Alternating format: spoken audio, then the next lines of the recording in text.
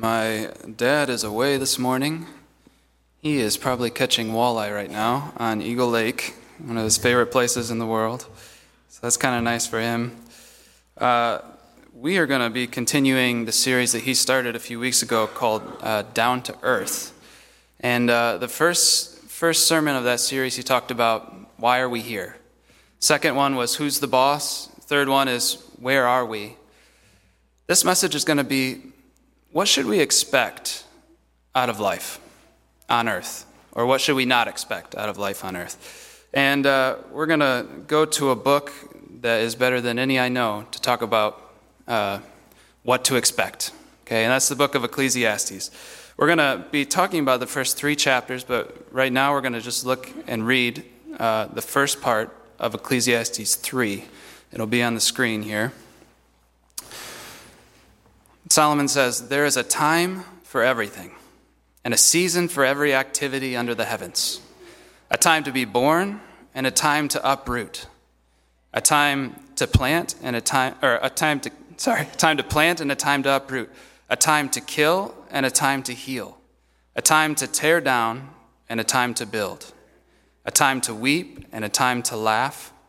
A time to mourn and a time to dance. A time to scatter stones and a time to gather them. A time to embrace and a time to refrain from embracing. A time to search and a time to give up. A time to keep and a time to throw away. A time to tear and a time to mend. A time to be silent and a time to speak. A time to love and a time to hate. A time for war and a time for peace.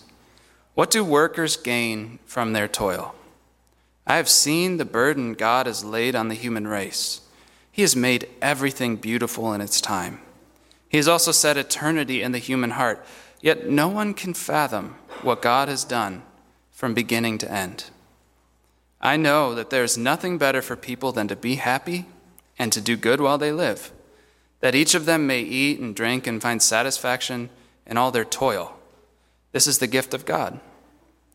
I know that everything God does will endure forever.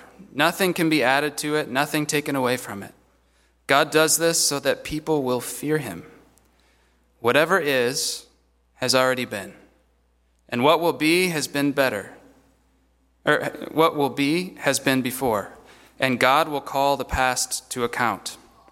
And I saw something else under the sun. In the place of judgment, wickedness was there.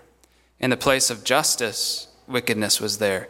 I said to myself, God will bring into judgment both the righteous and the wicked, for there will be a time for every activity, a time to judge every deed." When I was a kid, my dad read us great stories every night, and he had a voice for every different character and every different story. And one of my favorites, were the original Winnie the Pooh stories. Maybe you should ask him to do his Piglet voice for announcements sometime or something. But it's great. But his Eeyore voice was particularly good, and it was really deep and really slow and melancholy. And Eeyore always says things like, "The nicest thing about the rain is that it always stops eventually," you know. And everybody thinks Eeyore is just this downer, this depressed pessimist. But you know what? I think Eeyore is a realist. He says things how they are, and I like to refer to Ecclesiastes as the Eeyore of the Bible, okay? But it's not because Ecclesiastes is depressing, though a lot of people think it is. It's not because it's pessimistic, it's because it's realistic. It was written to help us understand our lives as they really are. And Ecclesiastes is a book of wisdom.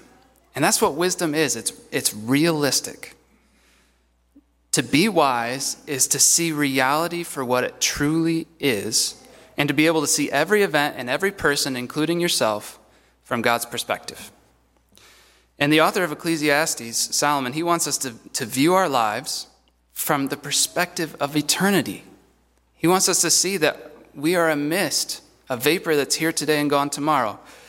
And he wants us to see ourselves from eternity.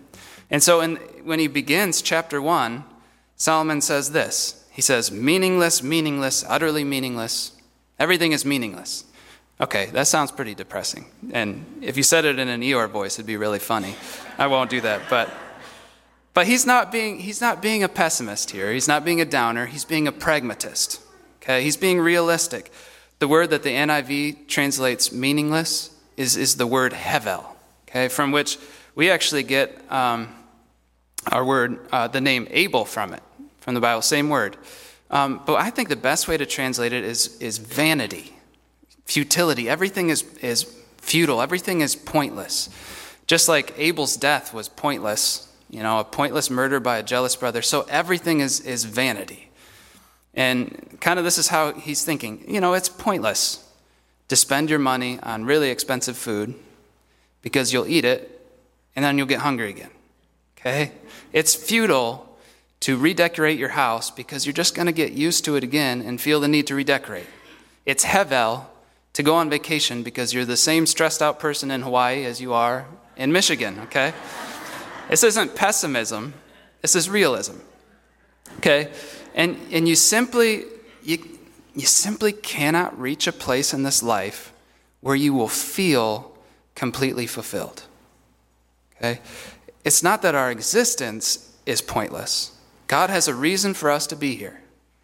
And it's not that you should just give up and stop trying. Actually, Solomon says you should work hard and enjoy the fruits of your labor. It's not even that you shouldn't redecorate your house or that you shouldn't go on vacation. He's simply saying it's vain to try to reach a point of perfect inner fulfillment and satisfaction now. Because this side of the resurrection, we are not capable of finding it. Okay? Just like you can feel the wind, but you can't catch it, you can feel the need to be filled up to the brim, but you can't be. The message of the book is really simple, of Ecclesiastes. Solomon's message is that you can never fill yourself up in this life, and honestly, you shouldn't try. And after all, we weren't put on this earth to feel fulfilled, but simply to obey God and be content with the lot that he's given us in life. In chapter 2, Solomon tells us that he tried every possible way to find fulfillment that he could, right? He tried pleasures first, but they didn't fill his soul. He tried building and success, but those didn't last. He even tried gaining wisdom, and all he realized is that we are nothing but a cup with a big hole in the bottom. Okay? And the more we try to pour into our lives to try to fill ourselves up, the quicker we get empty again. We simply were not made to be full in this lifetime.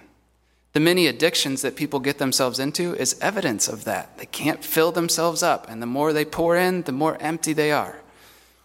One of our most persistent cultural myths in America is the myth of fulfillment. If you watch TV for 5 minutes, okay, for 5 minutes, you're gonna realize this. Every commercial is another promise. It's an empty promise to fill our cup. Almost every movie, people at the very end, they find their romantic interest and, life is perfect now. Or every TV show, every episode ends in this satisfying way. But it's not true.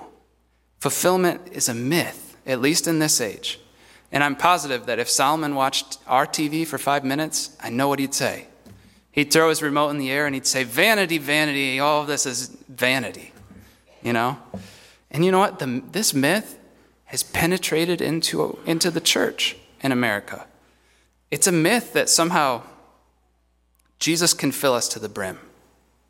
Okay? And that we'll never feel dry and empty again. It sounds holy. It sounds right to say that God can make us complete, that he can patch up the hole and fill us up right now so that we'll never feel empty again. Let me tell you this. God can patch the hole. He can fill us up, but not now. Okay? We must wait until the resurrection on the last day. Christianity simply does not promise fulfillment. It promises joy from the Holy Spirit in this life. It promises contentment, whether with plenty or with little, but not fulfillment. If you look at the lives of the faithful people, the faithful believers before us, have any of them been fulfilled? Were their lives exactly what they hoped and wished they would be? Did they find the ideal? Think about Moses. Okay? Did he wander around the wilderness for 40 years feeling self-fulfilled? Oh, my life is perfect. This is exactly what I was planning on. No. Did Elijah hop onto the chariot of fire feeling like he had lived a perfectly satisfying life? What about Jeremiah? Was he exactly where he expected and hoped he would be when he was thrown into a cistern and his prophecies were ignored and he was carted off to Egypt against his will? Even Paul was the one who said, I have found the secret of being content in every situation. But in that same book, the book to the Philippians, he said that he longed to die and be with Christ, which is better by far. Okay? The portrait of the faithful is not the portrait of the fulfilled. And we're not Christians because Christianity gives us a feeling of fulfillment. We're Christians because Christianity is true, because Christ is true, because the gospel is true. One of the beautiful things about our faith is that we can have joy and contentment now in the midst of an unfulfilling life. When our lap is empty, when our cup is dry, we can say, blessed be the name of the Lord. And we can be thankful in every circumstance because that is God's will for us in Christ Jesus. We can have joy and contentment even in the most difficult circumstances because we trust that God is working all things together for the good of those who love him and are called according to his purpose. Because we have the hope of the resurrection when God will set everything right, will fill our cup, and wipe the tears from our eyes.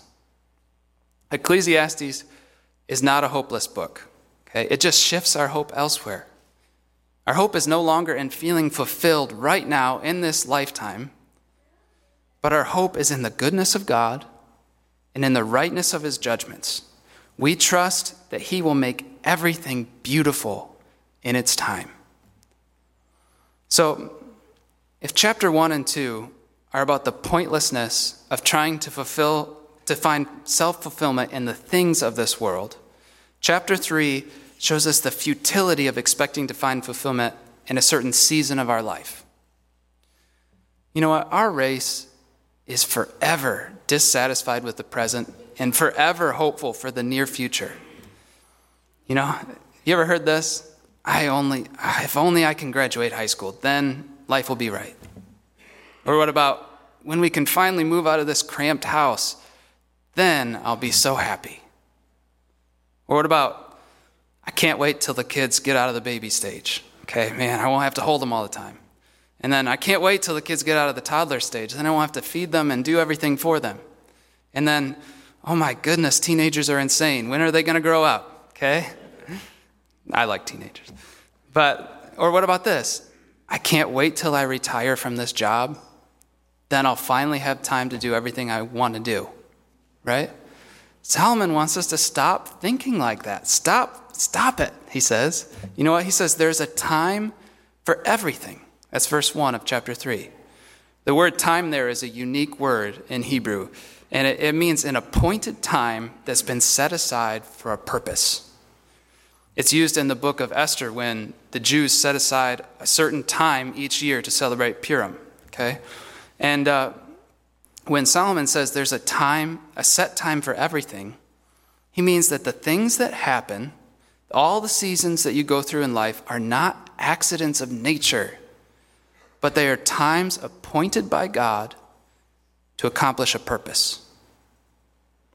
God has set a time for everything. There will be good times and there will be bad times.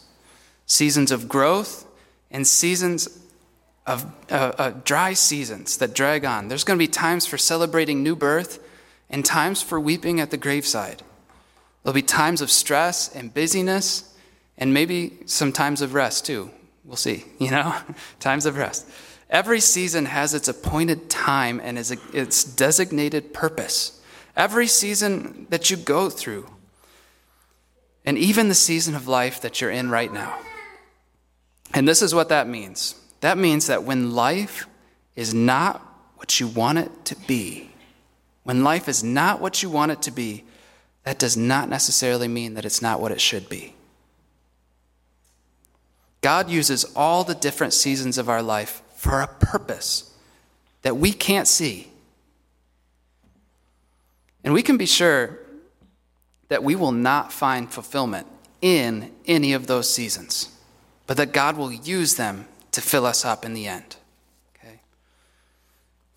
The youth group goes to Cedar Point occasionally. You'll see it in the bulletin sometimes. And most of the teens know that I hate roller coasters. Okay, I still go, but I really don't like roller coasters. I'd rather be waiting in line at the DMV than waiting in line for a roller coaster.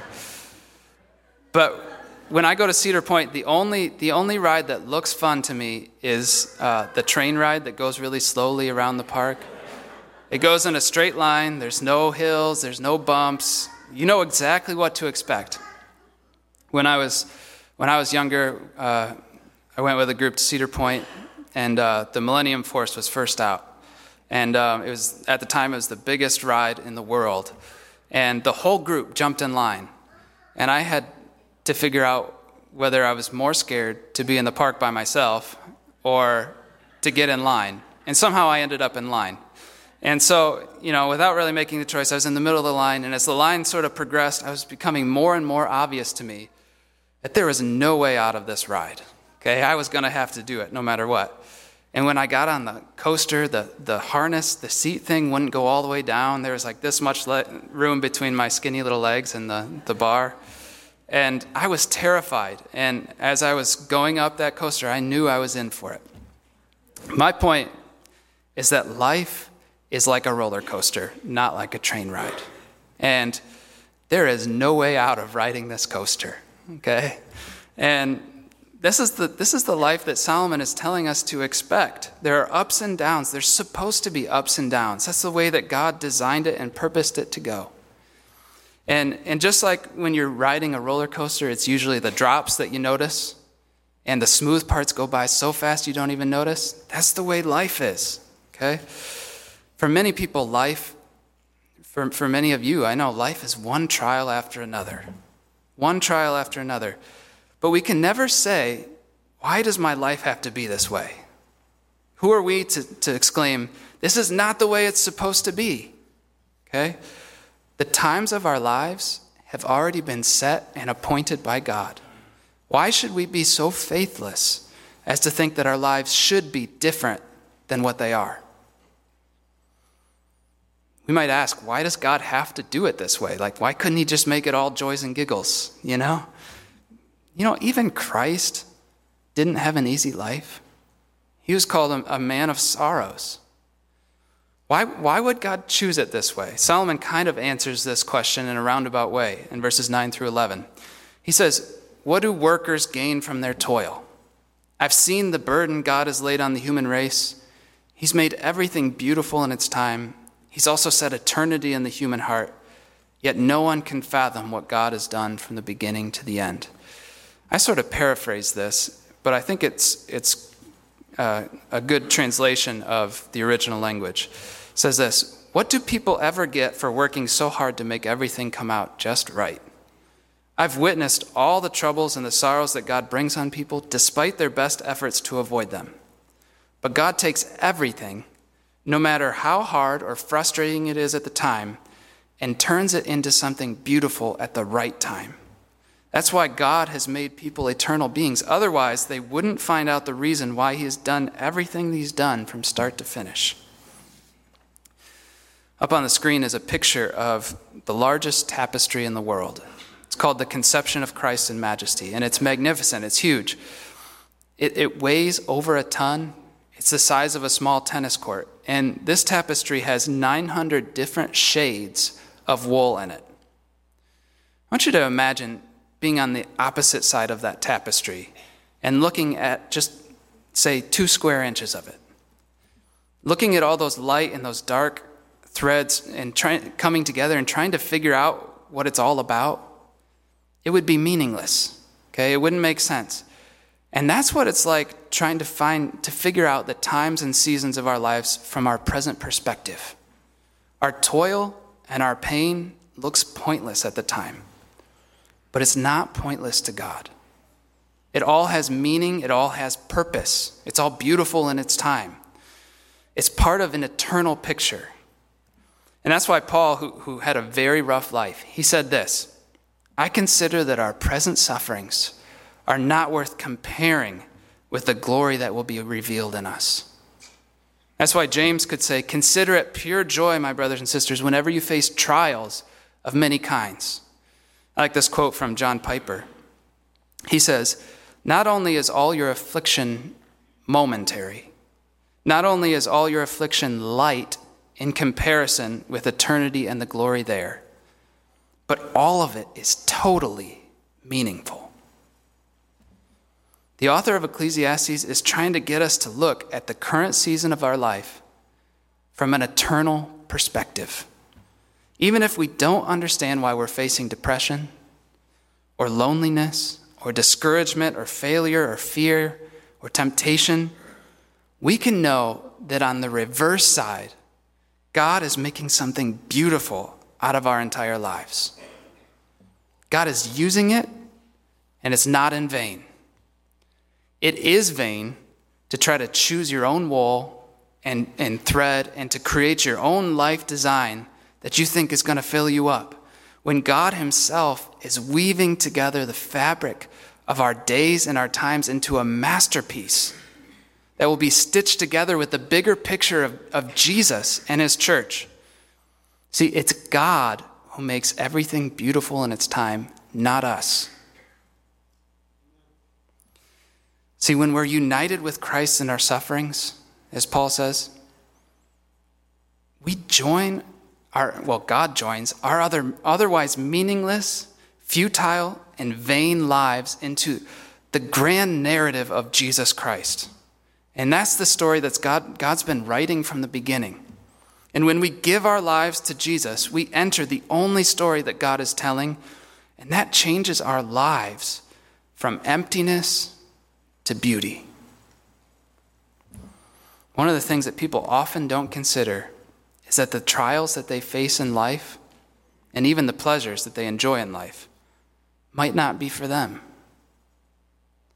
That the story of their lives is not really the story of them, but the story of Jesus and his people. And that's exactly the point. This life is not about us and our personal fulfillment, but about the one who made us for a greater purpose. Solomon says, I know there's nothing better for people to be happy and to do good while they live. That each of them may eat and drink, find satisfaction in their toil. It's the gift of God. You know, it's true. If it's true that God directs the seasons of our lives and that we can do nothing to fulfill ourselves in this life, Solomon calls for 2 points of application. And these will be our 2 points of application for today. The first is this. The best thing we can do is to accept the season of life that we're in and be happy about it. You know, what else is there to do besides enjoy life the best we can in the situation that we're in and trust that good things will come even from our troubles? You know, I said Solomon's not a pessimist. He's not a cockeyed optimist either. He's not saying, you know, your life is terrible, but just be happy anyways. You know, he's not saying that. What he's saying is that we can be happy, we can be joyful because we trust God. When we trust that God has appointed the present season of our lives and that he's going to make something beautiful out of it in its time, we will be freed to live a life of joy and contentment, even in the midst of an unfulfilling life. The second application is this. God has set life up this way to humble us and make us fear him. That's verse 15. We understand very little about what God is doing in our lives, really, and why he's doing it. And sometimes our lives look like a jumbled mess. And sometimes, really, we are powerless in some ways to make life what we wish it would be and to avoid difficult seasons in our lives. Our own limitations should humble us before God, make us trust that he knows what's best for us and that we do not. They should humble us enough to see that our fulfillment and our plans in life are not the most important thing. Jesus is. Why spend your life trying to fulfill yourself when God is going to use your life to fulfill his plans? Thomas à Kempis says this, "Vanity of vanities, all is vanity, except our loving God and serving him only. This is the highest wisdom, to despise the world and seek the kingdom of God." So this is the final conclusion. Don't spend your days wishing you were somewhere else or doing something else or that you were someone other than you are. That's no way to live. And it shows complete lack of trust in God. Okay? The place you are has a purpose. The season of life that you're in and the seasons you have gone through were supposed to be. And God has made things the way they are to accomplish his great purpose in Jesus. So be joyful and content, knowing that God will use even your toil and your pain to bring about something bigger and more beautiful and more fulfilling than we could have ever hoped for. Let's pray.